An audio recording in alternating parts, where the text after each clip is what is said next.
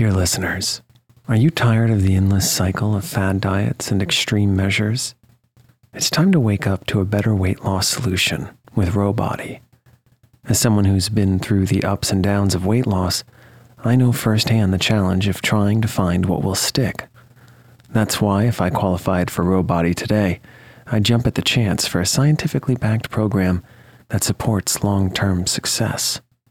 With Rowbody, you'll gain access to the most popular weight loss shots on the market, paired with personalized lifestyle changes. Over 200,000 people have already chosen Row to help them lose weight. Say goodbye to the roller coaster of weight loss dreams and hello to sustainable, real results with Rowbody. Go to row.co/snoozecast. Sign up today and you'll pay just $99 for your first month and $145 a month after that. Medication costs are separate. That's ro.co/snoozecast.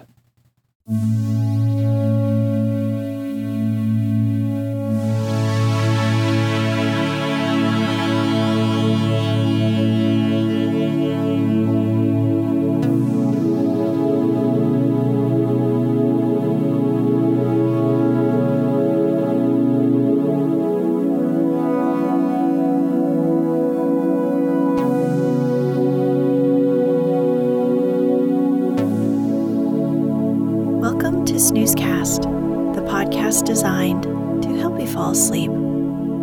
Find us on snoozecast.com and follow us on social media and wherever you listen to podcasts. If you enjoy our show, please write us a review on the podcast app. Also, share us with a friend. This episode is brought to you by our Patreon supporters and by a sense of belonging. Tonight, we'll read the third part to the classic 1847 novel Jane Eyre by English writer Charlotte Bronte. It is a story of a young orphaned girl who lives with her aunt and cousins and is mistreated by them. The novel is considered one of the greatest works of English fiction. If you'd like to find episode 1, it aired on September 9th, 2019.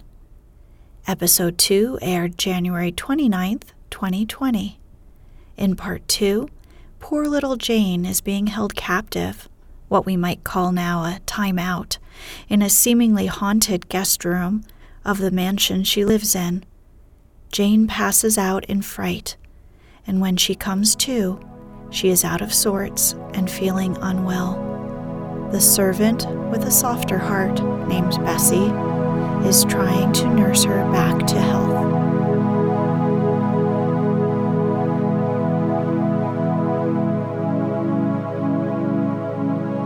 Let's get cozy. Close your eyes. Relax your body into the softness of your bed. Now, take a few deep breaths. Next day, by noon, I was up and dressed and sat wrapped in a shawl by the nursery hearth. I felt physically weak and broken down, but my worst ailment was an unutterable wretchedness of mind, a wretchedness which kept drawing from me silent tears.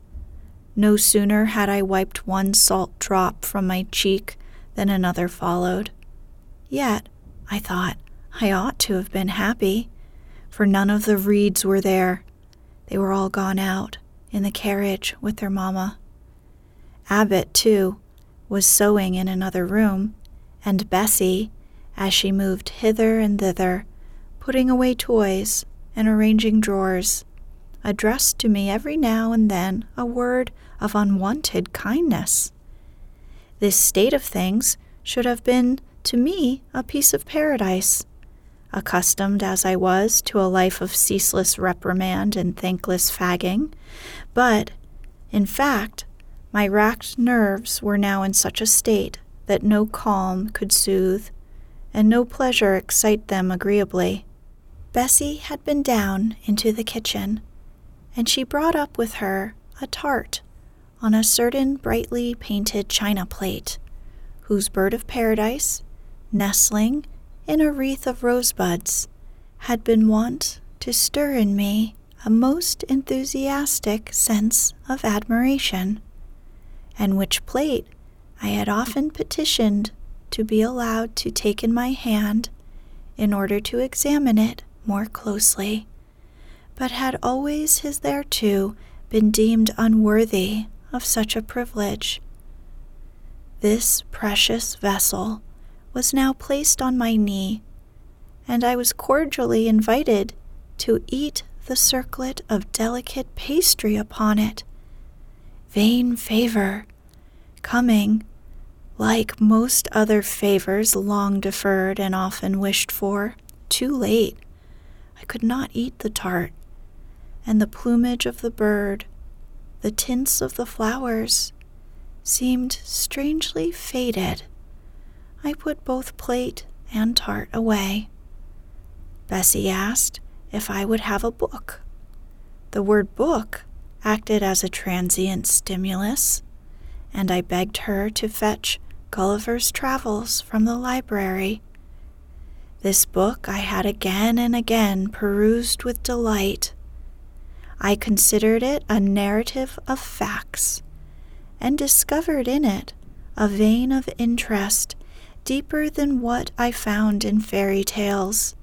For, as to the elves, having sought them in vain among foxglove leaves and bells, under mushrooms, and beneath the ground ivy mantling old wall nooks, I had at length made up my mind to the sad truth that they were all gone out of England to some savage country where the woods were wilder and thicker, and the population more scant, whereas Lilliput and Brobdingnag being, in my creed, solid parts of the earth's surface, I doubted not that I might one day, by taking a long voyage, see with my own eyes the little fields, houses, and trees.